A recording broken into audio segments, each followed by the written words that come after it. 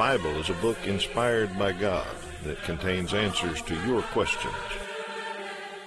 The Bible reveals Jesus and explains his sacrifice. Contains God's plan for the family. Also has the truth about life and death. Join us as we look for answers to your questions and help you know your Bible. Good morning. Welcome to Know Your Bible. Glad that you're back with us today and ready to study the Bible. We've got a lot of good questions from our viewers, and that's what we do on this program is answer viewers' questions. We think that's a great way to help everybody know their Bible. So we're going to get to them in just a second. Let me introduce the young men who help me answer questions each week. Jeff Martin's down there on the end. Hi, Jeff. Morning.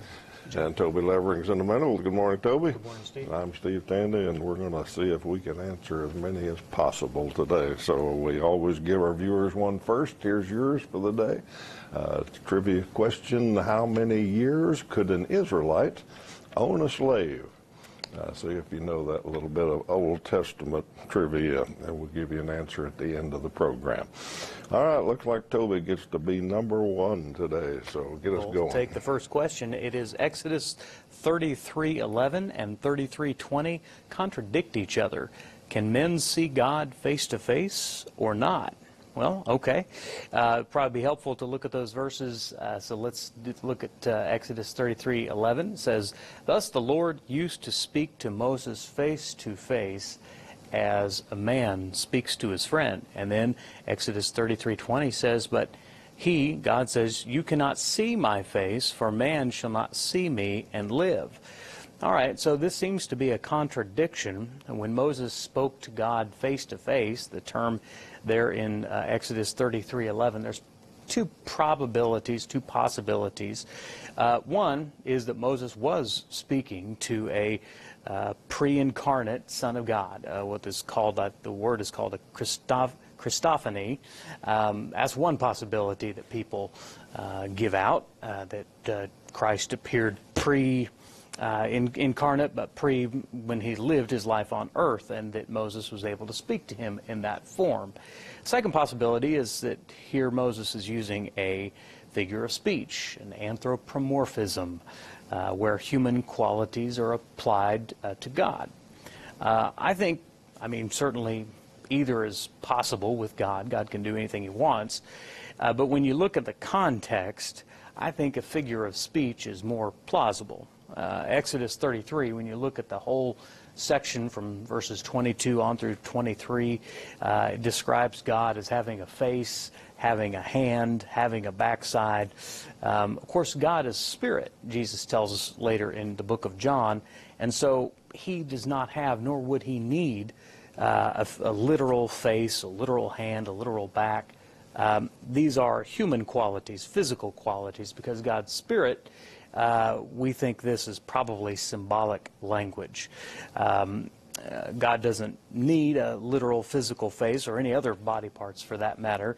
So probably the term in Exodus 33 was Moses' way to say, not to be taken literally, but idiomatically, to say he was close with God. He was intimate. When you say someone's face to face, you're implying that closeness, the intimacy of a friendship and a relationship. And I believe that's what Exodus 33 is trying to convey, that Moses was close to God. He spoke with God in a familiar way, yes, certainly doing so with reverence, but he did so as a man speaks with his friend. So I think that's the interpretation of it. Of course, it's subject to people could argue with it, of course, but that's how I see Exodus 33. Hope that helps you. All righty. Viewer's got a question about tongues here. If you cannot speak in tongues, does that mean you didn't receive the Holy Spirit? All right, a couple of foundational things before we answer the viewer's question. I think I know where the viewer's coming from, but foundationally, first, receiving the Holy Spirit is very clearly taught in the Bible, in Acts 2:38 and many other places, is when you repent and are baptized, you are given the gift of the Holy Spirit. So that's how you receive the Holy Spirit, the indwelling measure of the Spirit. It happens at baptism. Now, speaking in tongues, foundationally, in the Bible, is speaking in an unknown to you language, but a real language. That's what happened in the Bible. When people spoke in tongues, people that understood that language heard in their own language they could understand. So taking those two foundational things, what happens today, speaking in tongues we call it, is not biblical. Has nothing to do with receiving the Holy Spirit. It is an ecstatic utterance.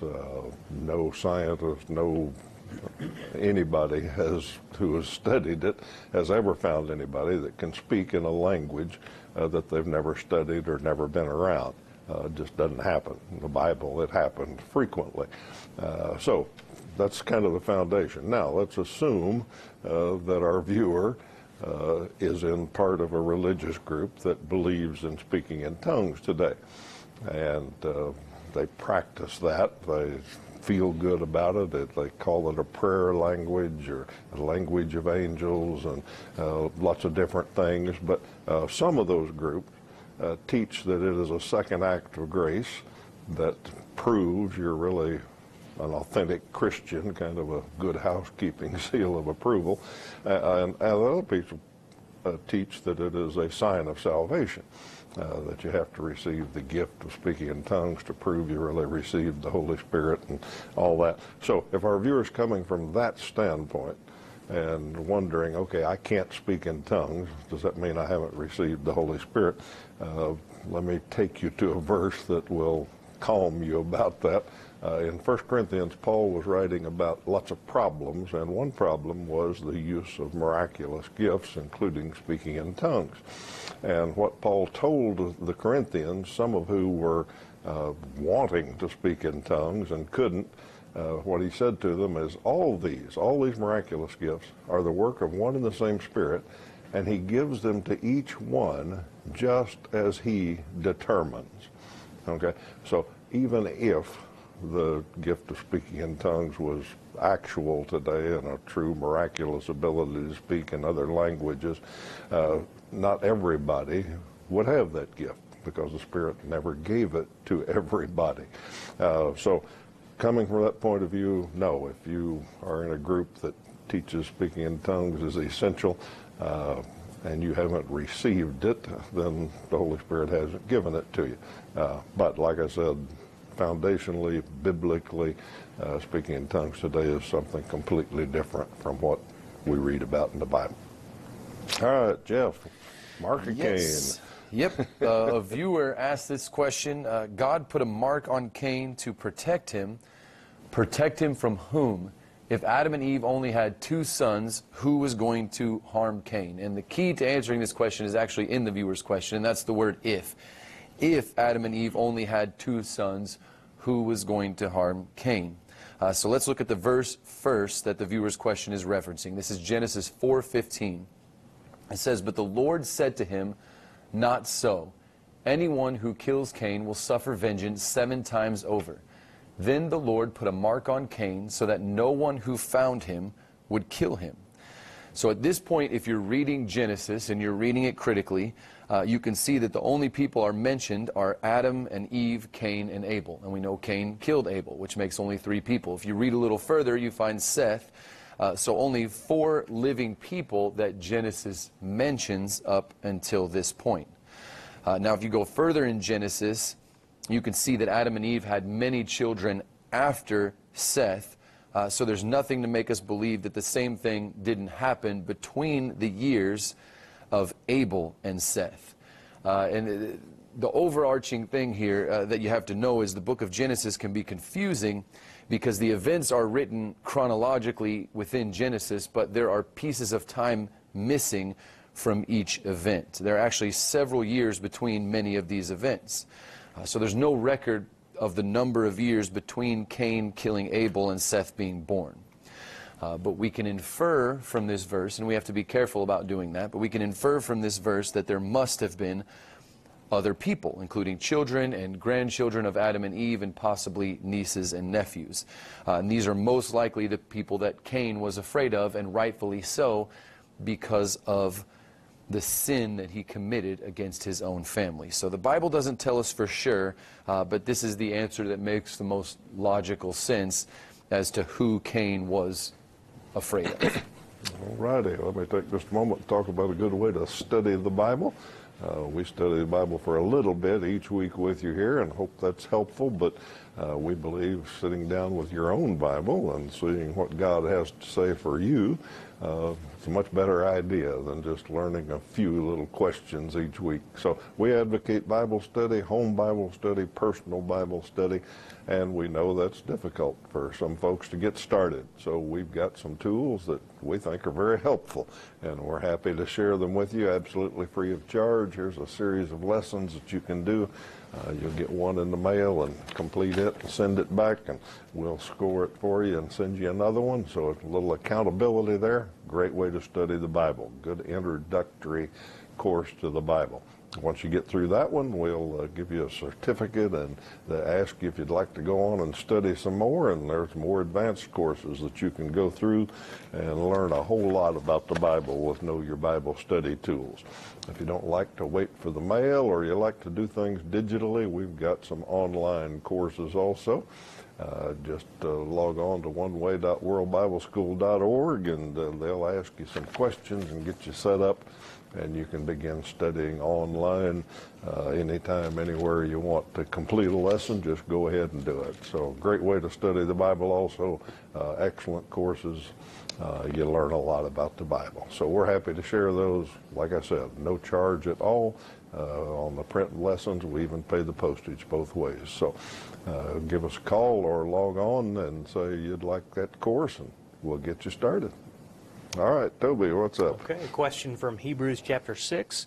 The question is, explain Hebrews 6:4 through 6. Does it mean a person who walks away from God can never come back? Well, I don't think that's what it means, and let me explain why. First, let's read Hebrews chapter 6, verses 4 through 6.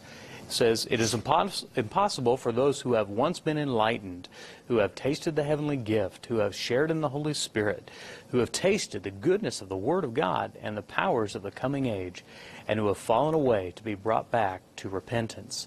To their loss, they are crucifying the Son of God all over again and subjecting him to public disgrace."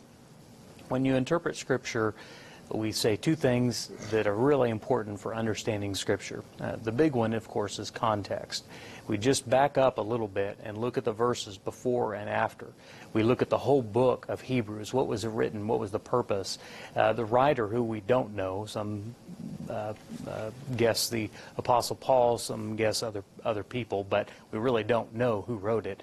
But he seems to be writing to Hebrews, people who have come out of Judaism and been converted to Christianity, and the writer is making the case how much better it is in the new covenant of Christ than under the old covenant of the law. This is a big transition for those who had grown up in it, been raised in it, and now are bringing their life to Jesus, and they're facing some hardships, they're facing some trials, they're facing some difficulty, and maybe second-guessing that decision, wondering if they want to go back to the old ways that were familiar to them.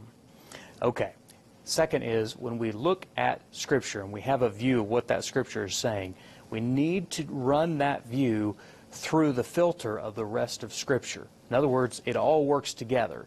It's not one verse says this and the other verse says the opposite, and so I pick this verse.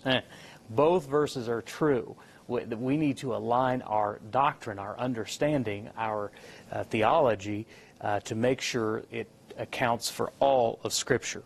So when you look at Hebrews 6:4 through 6, I don't think it says that because of other Scriptures in the New Testament, specifically 2 Peter 3:9, which says, "The Lord is not slow to fulfill His promise, as some count slowness, but is patient toward you, not wishing that any should perish, but that all should reach repentance." From 1 John 1:9, "If we confess our sins, He is faithful and just to forgive us our sins and to cleanse us from all unrighteousness." Hebrews 10, later in the book, he'll say, if we go on sinning deliberately after we receive the knowledge of the truth, there no longer remains a sacrifice for sins. when we put these scriptures together along with Hebrews chapter 6, verses 4 through 6, I think really what the writer is saying is, one, expressing a frustration at their even thinking about turning away from Christ. He's saying, what possible sacrifice remains?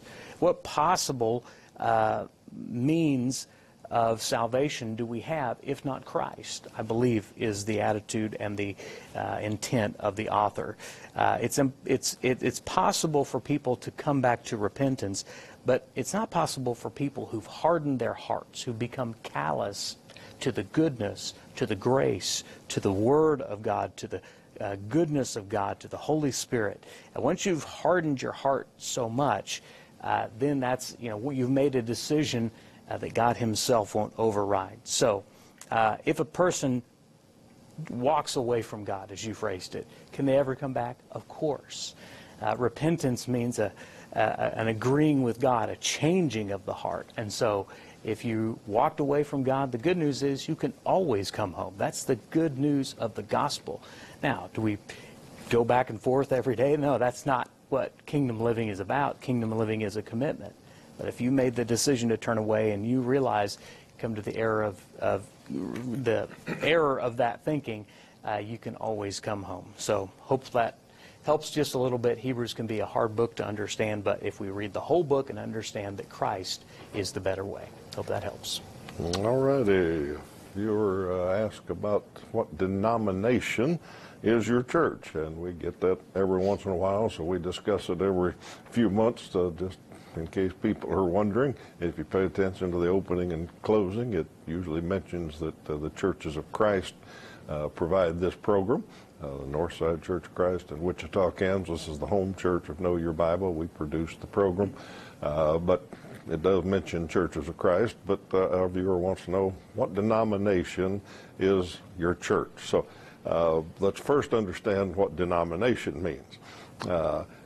If I took my wallet out, I think I could probably find a $1 bill in there, and I might have a 5 and maybe even a 10, I don't know. But I've got some bills in there that look the same, but they're different. Okay, we call those denominations. They are named differently, denominated, and that means they are different. Now, they're all money, but they're different denominations of money. If you understand that, you understand what church denominations mean. There are a lot of Christ followers, a lot of people who call themselves Christians, and in the Bible it talks about that church, Christ followers, the Christ church. Unfortunately, man has denominated among all of those Christ followers. We've decided to call ourselves this, that, or the other to separate us, to make sure we are known as being different than this group of Christ followers. So, if you wants to know, all right, what denomination is the church that produces this program? I'm going to use as a reference we don't use very often on Know Your Bible, Wikipedia, which is okay to check a lot of things, but not the most reliable thing in the world. But look up Churches of Christ on Wikipedia, and here's what you'll see. Churches of Christ are autonomous, that means self-governing, Christian congregations associated with one another through common beliefs and practices. They seek to base doctrine and practices on the Bible alone in order to be the church described in the New Testament. Okay, so if you caught that all, it says Churches of Christ don't have any organization. We don't have a headquarters. We're self-governing congregations that have a fellowship together because we pretty much all believe and practice the same thing, and that we seek to just be a New Testament church. We just look to the New Testament and say we're going to do what it says, and if it doesn't say it, we're not going to do it, and we're going to call ourselves just Christ Church, the Church of Christ, and we're not going to denominate ourselves as any special kind of Christ followers. So in that sense, we don't claim to be a denomination. We claim to be a non-denominational group of Christians. our name that we use, we put on our buildings, and so we can kind of identify each other as Church of Christ. But we could also call ourselves simply Christians, followers of Christ, followers of the way, a lot of titles in the Bible. But we hope that we are seeking to be non-denominational. So in that sense, we aren't a domination. All right, who's up next? Jeff here. Yep, I've got a much easier one than you. Viewer wants to know, what kind of fish swallowed Jonah? Was it a whale? And the answer to that is pretty easy. It might not satisfy our viewer, but unfortunately the Bible doesn't say what specific kind of fish swallowed Jonah. Let's look at the verse that this question comes from. This is Jonah 1:17. It says, "Now the Lord provided a huge fish to swallow Jonah, and Jonah was in the belly of the fish 3 days and 3 nights." So all we know for sure is that it was a big fish that swallowed Jonah. I'll add a note. If you haven't read the book of Jonah, I highly suggest that you do. When we think of Jonah, we tend to focus on the supernatural aspects of that story, the fish swallowing part, but it's actually a story of a man of God who was reluctantly sent by God to save people that he despised. There's a lot to learn past the fish swallowing Jonah in the book of Jonah. So we don't know what the fish was. If you would like to think that it was a whale, I don't think it's going to change the bearing of the story very much, but the Bible does not tell us specifically. All righty. Last time we talked about that, somebody, I can't remember if they emailed or called in and said it couldn't have been a whale because a whale's a mammal. Okay. If the Bible says it's fish, couldn't be a whale. There we go. I personally think God created a special fish. Well, there you go. That we shouldn't be looking for what kind of fish it was, but That would make sense too. can't prove Do that. that, yeah. Can't prove that, but it's certainly in the realm of possibility. Yes, it is. Very possible. All right, let me take just a minute and invite you to visit a Church of Christ near you. We just talked about what churches of Christ are and how we're non-denominational and self-governing congregations. There's one pretty close to you, probably, whatever viewing area you're in.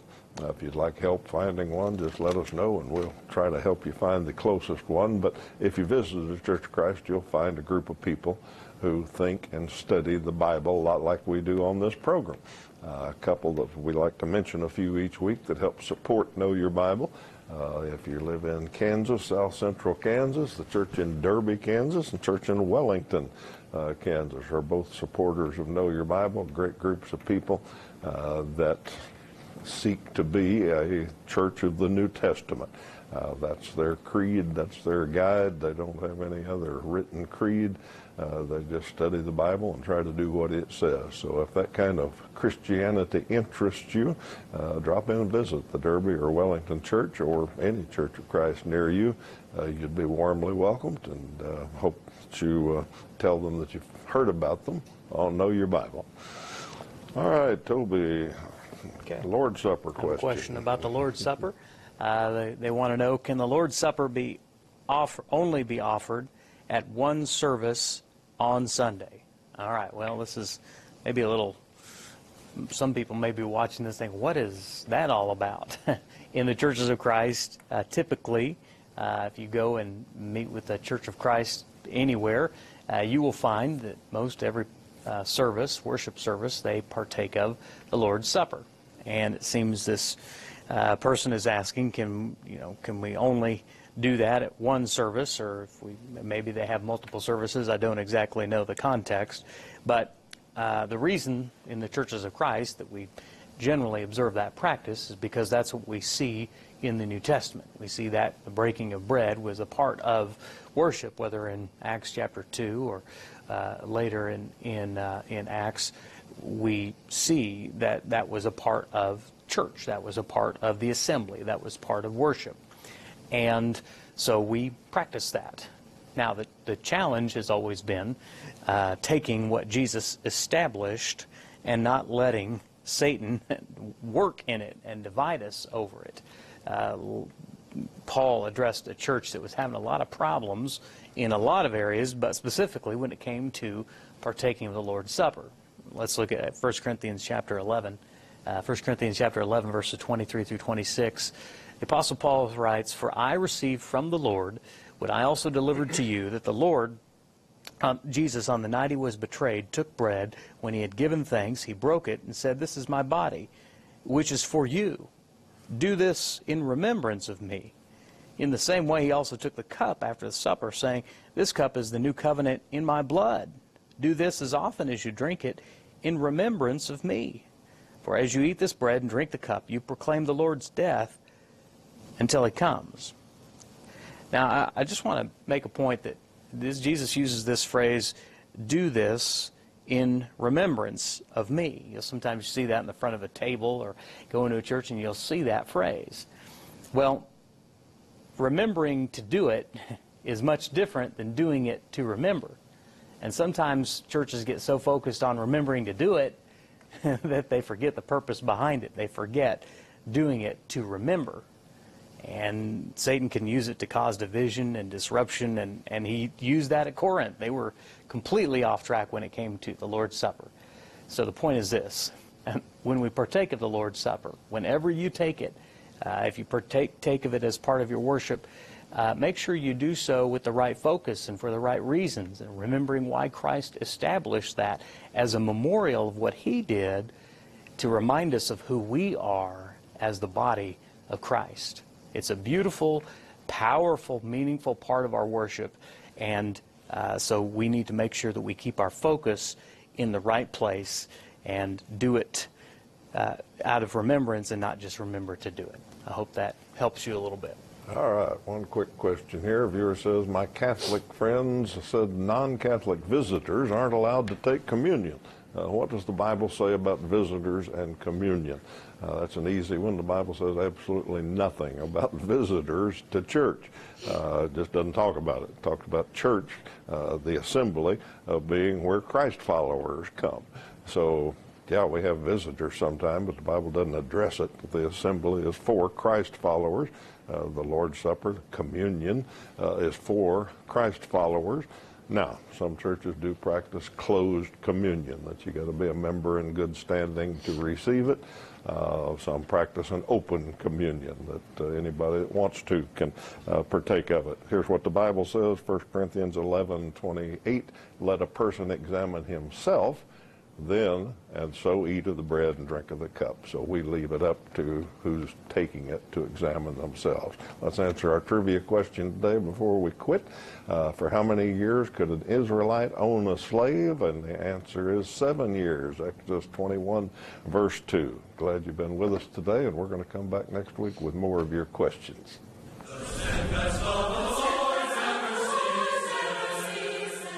Know Your Bible has been presented by the Churches of Christ in your area.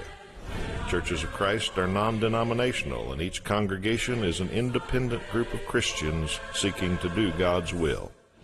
Our goal is simple New Testament Christianity. We follow the Bible as our only guide. Contact us with any questions, and we encourage you to visit a Church of Christ near you.